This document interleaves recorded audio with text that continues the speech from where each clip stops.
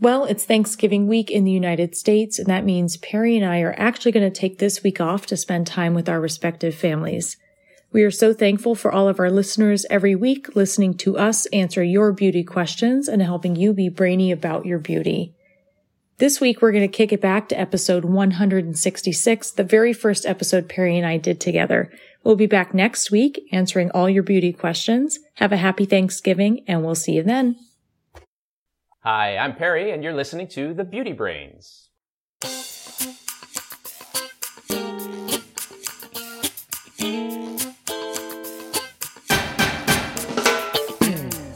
Hello and welcome to The Beauty Brains, a show where real scientists answer your beauty questions and give you an insider's look at the beauty product industry. I'm your host, Perry Romanowski. On today's episode, we're going to be answering questions about dyeing gray hair, whether silicone is bad for curly hair, if stem cells are good anti-aging ingredients, and we'll ponder why some people think all natural is better. We'll also cover a couple of beauty science stories in the news. But first, we should start with an update of what's been going on with this show. So it's been a little time since we've done an episode of The Beauty Brains. Now Randy has gone off to other endeavors, and I've been busy with my formulation website, Chemist's Corner. However, I really miss doing the Beauty Brains podcast, and plus the amount of beauty product nonsense and marketing hype really seems to have multiplied since the start of this year, when we had stopped doing regular broadcasts. That's why we decided to bring back the show. We'll follow generally the same format, but we may experiment with some new things like interviews or maybe other segments. But before we get to the main show, I should introduce our newest beauty brain, Valerie George. Hello, Valerie. Hi, Perry. Valerie, you're new to the show, new voice. Why don't you tell us a little bit about you and maybe how you got started in the beauty business? Sure, Perry. As he said, my name is Valerie, and I run research and development for the world's largest privately owned salon brand, and I consider myself somewhat of a hair and hair color expert. I first started in the industry about 8 years ago and started in makeup, liked it, but didn't love it, and soon found my way into hair care, where I started working in hair color, and I haven't looked back since. Yeah. I love cosmetic science, and I love communicating about the industry. Yeah, and we met through the Society of Cosmetic Chemists, I guess. We are both cosmetic chemists. Yes. This is usually where I do some sort of obscure chit-chat about myself, but since it's a new show, we'll save that for a later time. Why don't we get started with some beauty science news?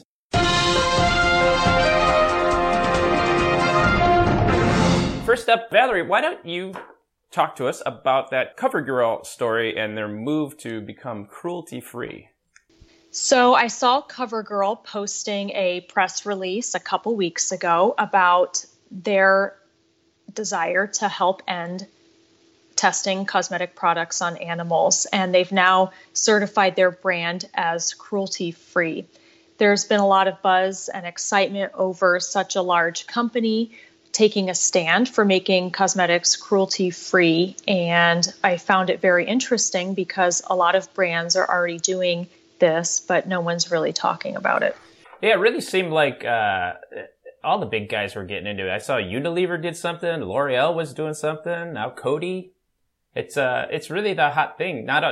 This is kind of like a smaller brand kind of thing, but now the big guys seem to be doing it too. Well, CoverGirl definitely isn't alone in the industry, whether it's big brands or small brands. A lot of people are doing this because I think being vegan is one thing, but being cruelty-free and making sure your product and the ingredients in the products aren't tested on animals is it's beyond a consumer preference. It seems like a big challenge for these companies, though. Like, how do you verify that your ingredients aren't tested, right? It's easy to say that my products are not tested on animals, just don't test them on animals. But, all the ingredients that they get, cosmetic companies generally don't make their own raw materials. So they don't really have a good way of knowing whether their suppliers have tested on animals, or maybe the suppliers, if they get ingredients from distributors, if they can prove that their ingredients are safe without having been tested on animals. I just don't know how they do that. Well, it certainly is a big step in terms of securing documentation and having trust in your supplier that what they are putting on that piece of paper is true. I think when we're talking about new ingredients coming to market, it is challenging to provide substantiation for safety because the old way was testing on animals. And now, fortunately, there are some new methods that are allowing ingredient companies to test their ingredients that are in vitro and in vivo that aren't using animals. So that's good to hear. Yeah, I think ultimately this is a claim that's going to go away rather soon because, the EU has already banned animal testing of cosmetics. I think Canada was looking at it. I know California was looking at doing something which could set the tone for everybody in the United States. I mean, I just think it's going to be just one of those things. Yeah, every company is already anti-animal testing. Exactly. I think it's beyond a consumer preference, beyond a trend, and it will become the new normal. I totally agree with you. The one thing I really don't like about those cruelty-free claims, though, is the products. Cruelty-free is not the right word. I mean, the products are not free from cruelty, because a lot of these ingredients are from agriculture, and there are lots of, bunnies and mice that get ground up when plants are harvested, not to mention the insects that are all killed. So, from that standpoint, I don't see them as cruelty-free, maybe just less cruel. I guess it depends how far we want to take the legal definition of cruelty-free. Yeah, exactly. But bottom line, what do you think this means for consumers? I think consumers should know that because of the EU restrictions and what's already happening in the marketplace, a lot of brands, they're already not testing their products on animals. And it's great to see that CoverGirl has made this commitment, but a lot of brands are already doing it. So, check labels, check websites to make sure that you're purchasing from a brand that does not test on animals. I think it's also important to recognize that certain geographies do require animal testing to enter the marketplace. So, for example, in China, animal testing has been a requirement for some time on finished goods, and it's been hard for brands to make a decision about whether or not to sell in that marketplace. Right. It is a dilemma for brands because if they sell in China, does that taint their entire company? Because maybe they don't animal test for stuff in the United States, but if they do in China, does that sort of tar and feather the entire company? Yeah, it's a challenge. And it doesn't leave a good taste in my mouth either to know that, but business is business, I guess. Yeah, I guess so. And if it bothers you, then you have to, just because something is not verified doesn't mean they do test on animals, because you have to pay like extra money to the cruelty-free people what's the name of that? Cruelty-Free International. Right, from them. So you have to pay extra money because they're going to go and verify. But you could see how like a smaller brand who doesn't test on animals, they don't want to pay that extra amount of money though to get certified. I think the bottom line of what this means for consumers though is that, getting rid of animal testing means that the products of the future probably won't be much different than the stuff we have now, at least until we get animal testing alternatives. Yeah, I don't think we'll see a difference in our products, but I think this is more a difference in the way of people are running their businesses. So you don't have to worry about your favorite product changing anytime soon. Exactly. All right. Let's move on to the second story here before we get to questions. I got this email from the PR firm that does the work for the Environmental Working Group, the EWG.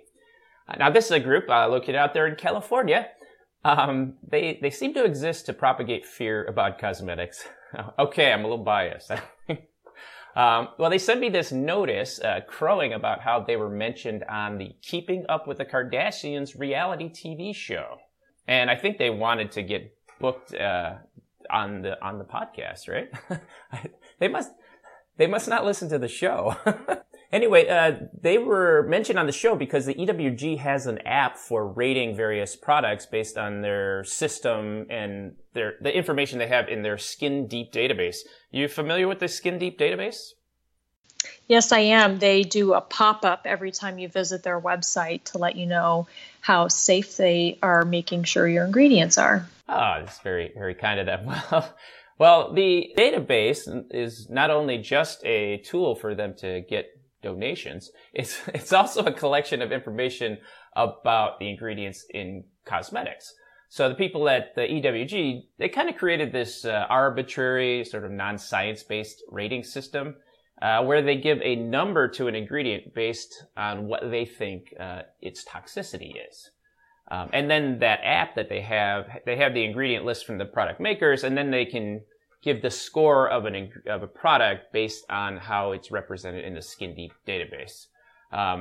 So I guess that's the whole system, but there are a lot of holes in this system, this database that I've seen over the years, and I looked at it again today and verified that these holes are still there.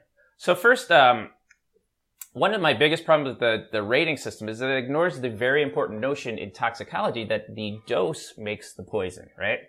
So that means, things can cause problems at some really high concentration, but they could be perfectly fine at a low concentration. For example, like you have one beer, you're perfectly fine, and you have 15 beers, well, that'll affect you differently, right? Or how about eating one piece of pie is perfectly fine, but eating the whole thing makes you feel sick. I made a pumpkin pie this week for Thanksgiving. But you're not a pumpkin pie eater, are you?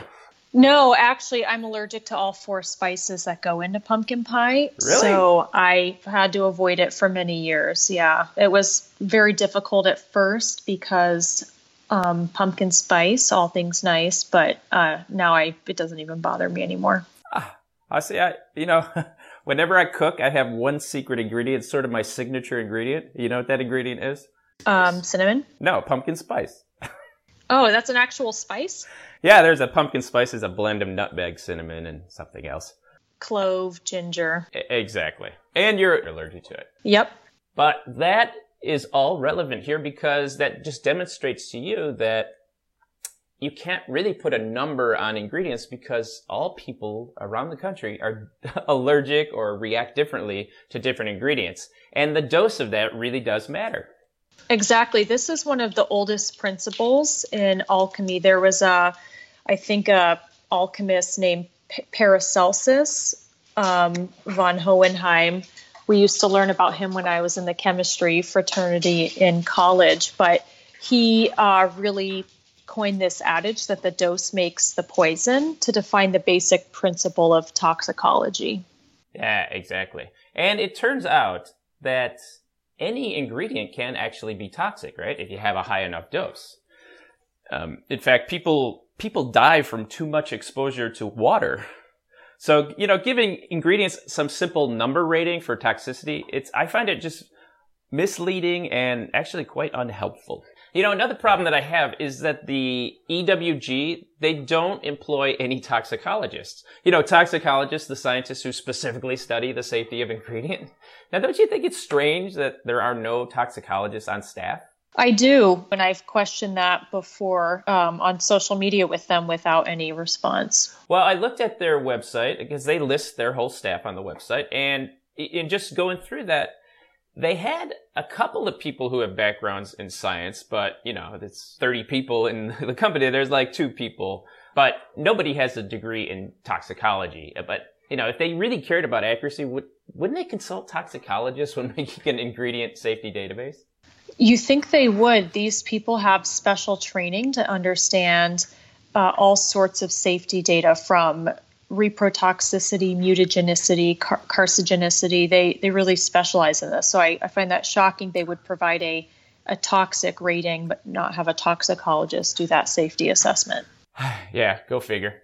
Although I should say that I'm sure you can find scientists who, they would expound non-scientific opinions about things. So just being a scientist doesn't automatically mean that the opinion is right, but it's a better start than not having one, right? Mm-hmm. The reality about this simple rating system, though, is I don't think it works for cosmetic ingredients. As much as sites like the EWG want to make it work, science and toxicology is pretty complicated. And you're not making yourself safer by using their app. That is the bottom line. And unless you have a known allergic reaction to an ingredient, this app certainly isn't going to help you. At least I don't think so. I agree. Now, the article does go on to parrot the other standard misleading talking points that you see from the EWG, like the idea that cosmetic products are not safety tested. They are safety tested. And then the idea that with a low EWG ratings, that some product that has a low EWG rating is going to be more safe than ones with a higher rating. They're not safer. And the notion that new cosmetic regulatory legislation is going to make products more safe, in my opinion, it's not going to. It definitely won't. I think one of the things that's missing here that consumers don't necessarily remember is that it is illegal to put unsafe products on the market by the FDA. And, while the onus is on the brand to substantiate the safety of products, this app really isn't going into the brand's formula and ingredient architecture and able to create a proper assessment. It's a surface level look at what they can find from Google. And I don't think that's the best way to provide safety information on a product to people. Exactly. So what can we do? I mean, I think as consumers, I think you can assume that products that are bought in stores and produced by big corporations, they are safe. The things you really have to worry about most, in my opinion, is products made by small companies who may or may not do safety testing, at least here in the United States. I agree. Okay, are we ready to cover a couple of listener questions? Yeah, let's do it. Here's our first beauty question. Are human stem cells effective in anti-aging products? Coincidentally, I just read a story about a new skincare line that incorporates both plant and human stem cells. This is just the type of marketing that I find a bit annoying because it's just completely misleading, right? There aren't stem cells in the product. No matter what that company claims about their skin cream, they don't have stem cells in, right? No, absolutely not. You just have to know how science works, right? If you know a little bit about stem cells and what they are, it kind of becomes clear. So let me just take a brief look at what stem cells are. So stem cells are living cells that are undifferentiated, and they're a bit like the cells that start every embryo when the sperm and egg fuse to create that embryo. They contain all of the DNA information to make an entire human being. It's actually quite cool. Or if it's a plant DNA, it has the whole thing to create a plant. Now, when the embryos start to grow, most of their cells differentiate into things like skin cells or brain cells or heart cells and all the different organs in your body, right? And while nearly every cell in the body has the same DNA material, the DNA code is expressed differently. So you end up getting the different organs, right? So it's like your DNA is one big recipe book, and the organs are made by following different recipes in the same book. And this is called cellular differentiation. Okay, well, stem cells, they don't differentiate this way. They maintain their potential to become pretty much any type of organ. They also have an unlimited ability to divide and live. See, most differentiated human cells can only divide about 50 generations before they die. They're subject to what's called the Hayflick limit, and they have a built-in program that kind of kills them off. And scientists theorize that the reason the cells have this is to prevent cancer, and that's probably a good guess. But stem cells are not restricted as such, right? That's why they're so promising for curing diseases or regrowing organs. So imagine this, if you could take your own skin stem cells and then grow new patches of your own young skin in the lab, and then putting it on all the spots where you might have scars or other tissue damage. This technology says you could get rid of wrinkles or signs of aging or pretty much do what you want. I mean, the potential is what makes this a really promising treatment for anti-aging products. Are you excited about stem cells yet, Valerie? No, only because I know what's coming. I know the science. So keep going. Do tell. Well, the problem with this is that while there's this great potential, this is just the kind of thing that cosmetic marketers like to use, where they can kind of dupe consumers and put this high-tech sounding, promising sounding technology into formulations. So the problem is, if stem cells could really reverse aging, well, why wouldn't you do this? Well, let's talk about why. Because the thing is, stem cells only work if they're alive.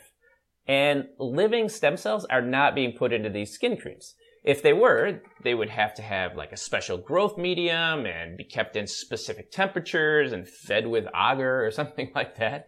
And they'd also need to be refreshed with new food, right? You have to keep feeding them to keep them alive. Stem cells contained in creams, they're not created that way. They just create a cream. You throw like a stem cell extract or something in there. At best, you've got a cream that's filled with dead stem cells that have no potential to do anything. Yeah, I think too, people keep saying that they have these stem cells in their products, and the companies are really selling stem cells that are lysed, that are split open, and all of the quote unquote goodies are in them. But those aren't stem cells either. That's just the lysate from the stem cells. Right. If you think of the cells as like little grapes, they just smash up the grapes and they put the juice in there, right? Exactly. But to get it to work, you kind of need the stem cells to be like a full grape. The other part that I find is baffling to me is the plant stem cells that are in skincare, right? These are stem cells that come from plants, and they have the potential to grow stems and leaves and fruits. So why would anyone think that a plant stem cell is going to help them improve the appearance and condition of their skin? It just seems nonsensical to me, right? So nonsensical, I laughed. I apologize for that. No, that's perfect. Perfectly fine. So the reason companies put plant stem cells in formula is because they can claim that the product has stem cells in it, which I guess consumers like. And those ingredients can actually be obtained inexpensively. Human stem cells would probably be pretty pricey, and I suspect they'd be a bit illegal, right? Can you even do that? I don't think you can take human tissue and put it in cosmetic products. It'd be hard to get that through the safety testing. Yeah, not good. Move on. But, marketers probably figure that you put the word stem cell in there, it doesn't matter. There's the word stem cells, right? And some consumers will buy that. If stem cells really work the way that they're promised, the treatment would be beyond cosmetic. This would be a drug product, right? And this might happen in the next 20 years. We might have creams that actually do have these functions, and they might come from your own stem cells. But the stuff we're getting right now, they're not really working. All right, Valerie, why don't we move on to the next question? This one comes to us from Kelly. All right. So Kelly asked us, what hair dyes cover gray hair the best? So I want to start out by telling everyone that hair dye is actually the oldest anti-aging technology. It's historically been used to cover gray hairs so that people's hair color can be restored to what it was in their youth. And in modern day, if people are looking for a little change or something different, it can be used there. But the primary reason people color their hair is it's gray, and they don't want it to be gray anymore. Covering gray hair can be a challenge. And before we go into what hair dyes cover gray the best, it's helpful to understand why gray hair is so hard to color. When hair ages and loses the color out of the bulb into the fiber, it tends to have a different look to it. If you've ever seen someone with gray hair, maybe it appears a little more wiry and stiff. Perry, do you have this experience? I'm just starting to get a few on the side, but I don't actually have a lot. I should have more based on my age. But yeah, like I did some research on hair tresses and things, and we would test gray hair tresses, and you'd see the flyaways. Although I always suspected that it was just, since it's a different color, it's kind of just a flyaway thing is more obvious. And so, like, if you have just all brown hair, you'll have these flyaways, but you don't really notice them as much as, like, if there's this one big white hair, So I think that's part of it, the natural physics of it all. But I also think, and there's some research that indicates, and one thing and another, that gray hair can physiologically be a little different, and they're pretty stubborn. So maybe you'll get some gray hair and it's easy to color, and then one day the same hair color being applied to just doesn't seem to stick as well. And that's when I say the gray hair has gone plastic. It has this plasticky look. So it's really important to make sure that you're using the appropriate colorant to color it. So there's 3 types of hair dye: semi-permanent, demi-permanent, and permanent, and they all use a different method to go into the hair fiber. Semi-permanent dyes are just that. They don't last very long. They're semi-permanent, and they tend to stick to the exterior of the hair fiber. So you're not going to get a lot of penetration, but you'll get some temporary coverage. And that doesn't sound like it's the best thing to cover gray hair. The next category is demi-permanent. So we're getting a little more permanency here. Most brands say it lasts 4 to 6 weeks of coverage.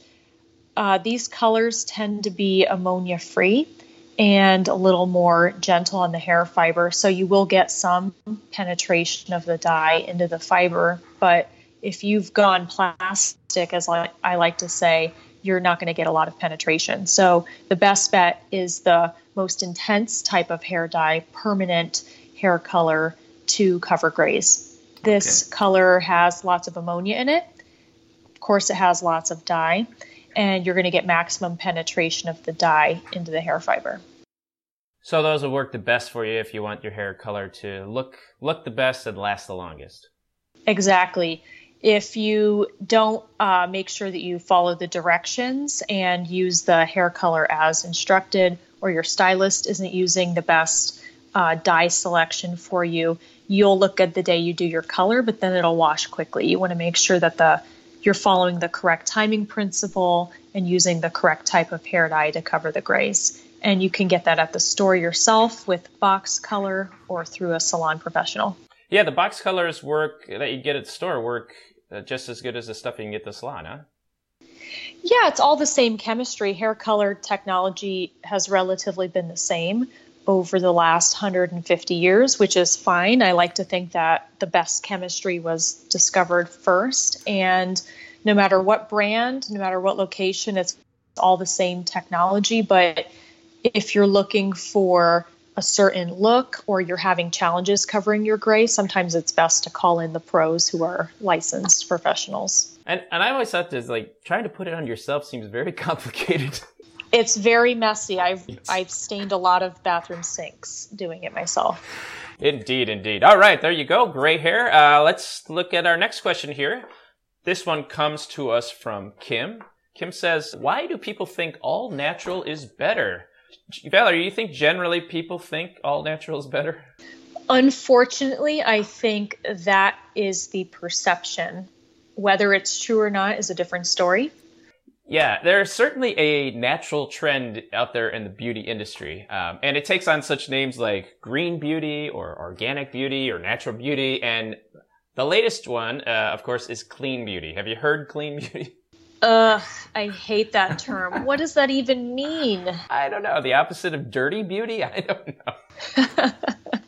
But essentially, all of these phrases are really meant to imply that this new type of cosmetics is somehow more safe for consumers. They also try to imply that the products are somehow better for you and they work better. To me, this is all just really misleading marketing. Exactly. But so the question is, why do people think that natural is somehow better? And I think there are a few reasons. First, there is this thing in philosophy called the appeal to nature. This is just a type of argument that says something is good because it's natural, or something is bad because it's unnatural. And now, of course, it's easy to demonstrate that this notion is false. Just think of things like poison ivy or snake venom or even anthrax. But, many people they just kind of ignore those things, and they kind of just accept it as a fact. A surprising number of people do. And then, so with people kind of primed to believe these claims, advertisers really take advantage of it. You see it all the time with companies making these free-from claims or these 100% all-natural claims. To me, the worst is the chemical-free claims. Everything's made of chemicals. Oh, that's the worst. I hate that. Yeah, and these claims, they just are implying that something natural must be better for you. And when people are constantly told by advertisers that natural is better than synthetic, they're just going to start believing it. And it's hard to change their minds, too, once they have that mindset. Yeah, exactly. And then you add to this, complicit media who is always looking for a story about some wonder natural product that maybe some scientist wasn't even involved in creating. It always baffles me how people can brag about them not having any technical knowledge in creating something that's supposed to be some sort of badge of honor or something. But those kinds of stories, I guess they just make more compelling stories, and there's the things that the media wants to write about and people are going to click on, right? Yeah, well, what looks prettier, a beautiful field of flowers or a chemical reactor? My challenge with the all-natural claim is that when people say that they're using coconut-based cleansers in their product, et cetera, those types of claims where they're calling out an ingredient class and saying it has natural roots like corn-based thickeners, et cetera. What people aren't realizing is that no one's standing over this vessel that's made to shampoo and grated or scraped some coconut flakes in. All of these plants that are being referred to start out as feedstock, and they go through chemical synthesis and engineering to become the final ingredient that has some sort of function in the product. Another reason I think in the United States, at least, there's this tendency for people to not trust corporations. They see big corporations as the one that makes synthetic things, and, natural products are made by these nice little mom and pop shops and nice little companies, right? Oh, that's interesting. I think some of that is because in our country, there was big tobacco where the tobacco companies certainly did manipulate science, and they did stuff that was untrustworthy. But some people have just kind of made that like, oh, corporations must be like that, right? Now, it's false, of course. In fact, some of the biggest natural brands are made by big companies. People don't really know that necessarily, right? And sometimes we'll have to do a show on looking at the big companies and all these independent brands that they produce, I think people are very surprised when they learn that their brand is owned by a big conglomerate who employs nothing but corporate shills at the helm. Yeah, go figure. Now, there's also this notion that natural ingredients are somehow better for the environment or more sustainable. Some are, some aren't, or that natural ingredients are better for indigenous populations and farmers. Again, sometimes they are, sometimes they really aren't. And there are also these people who want to buy into this natural trend who genuinely think that natural products are safer just because they're natural. And of course, that doesn't make them safe. So those are just a few reasons that I think people prefer natural products or say they are. The reality is, in most cases, natural is not better. Exactly. And I think we've, reviewed some cases, and maybe some of our listeners could come up with some of their own suggestions of where natural is not better. Yes, exactly. All right. We've got one more question to cover. This one's on you, Valerie. More hair. So Shireen asked if silicone damages curly hair. Excellent question. Going back to some of the free from claims that we've talked about, we're starting to see the language silicone free pop up on bottles of products. And whether or not they're good, bad, it's certainly becoming a consumer preference. But the one thing I don't like when people use that language is silicones encompass a big class of molecules. Exactly. It's not just one type of ingredient. And I think it's important to distinguish the types of things that silicones do and the different types that there are. And we'll start by talking about where silicone comes from. Do you know where it comes from, Perry? I always thought it just came from the beach, right? Just digging up sand. Silicone comes from sand. And of course, we're not pouring sand into our shampoo bottles or our favorite face creams, but the sand is going through a chemical reaction using lots of heat and pressure to convert it to the basic building blocks of silicones, which are the silicone monomers. So wait a second. You're telling me silicone is natural? It has natural origins, yes. Just like coconut-based cleansers. And petroleum, too. and petroleum, right. So we get the sand in this reactor, and it's all the engineers listening to the show will probably murder me. They're like, go back to the lab. But so we make these basic building blocks of silicone that exist as these chains, and we can turn them into cyclomethicones of various kinds. Maybe you've heard of or read on your product cyclopentasiloxane or cyclotetrasiloxane. Those are called cyclic silicones. And then we can make these silicones that we call linear silicones, which are not cyclic, they're not in a circle, and we can add all sorts of other molecules to them to functionalize them. So functionalize meaning we have a need, we add an atom to this silicone chain, and it gives it a function to serve that need. Better living through chemistry. Better living through chemistry. So when we say, are silicones, do they damage curly hair? My first question would be, well, what silicones are you thinking of and why do you think that? So cyclic silicones tend to be very volatile. They're very light. They volatilize into the atmosphere and they're not really left behind. So we won't talk about those. But in terms of the other silicones that are used in hair care, they all have different functions. Some of them protect color from washing out of the hair. Others provide thermal protection. Others provide styling. Others help the hair feel conditioned or detangle. So a lot of them have different functions. I think one of the biggest silicones that people don't like to read about is, Perry, can you help me out here? What's the one that's typically used for color protection? What did we get? Dimethicone? Amodimethicone. So yeah, it's a dimethicone that's been functionalized with the ammo portion, and it helps repel water from the hair and thus prevents water from coming into the hair and washing dyes out. So it's fairly substantive, and I think that's why people think silicones build up and leave a residue in the hair, but not all silicones do that. And I think when people try hair products without silicone, they're really disappointed by what they feel because of the specialization that we can give to silicones. I spent a lot of time in my formulating career making shampoos and conditioners, and the go-to ingredient in like a conditioning shampoo is dimethicone, because dimethicones they make the hair shiny, they make it slick so it's easy to comb, it feels good. I mean, silicones are a very cool ingredient, and they don't have that tackiness or that greasy feeling that you get from oils, some hydrocarbon oils. No, I love silicones. They're great. Yeah, that's kind of why we as formulators use them. Now, how silicones got a bad reputation, I don't know. I think we used to get questions about Pantene and whether Pantene was leaving plastic on their hair. And stylists would tell people that, if you're using Pantene, you're putting plastic on your hair. And they were saying the silicone was the plastic. It was a bit confused.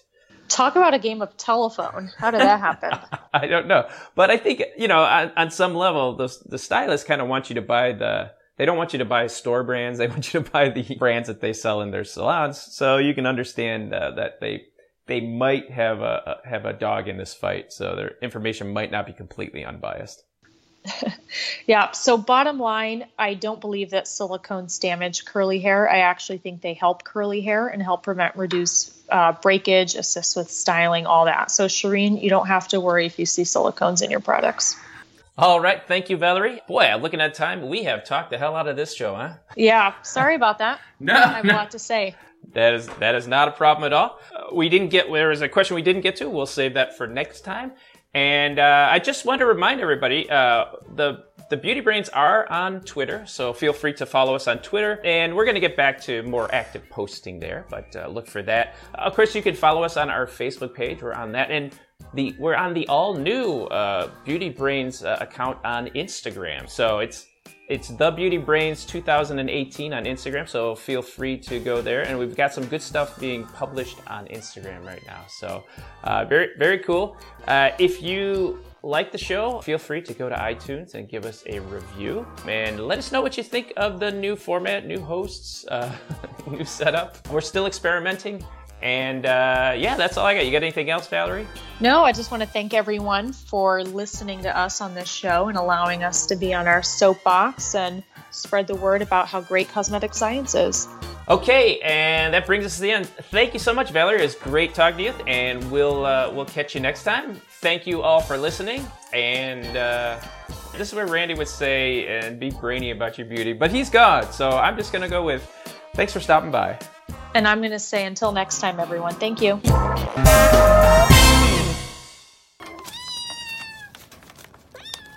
Kittens.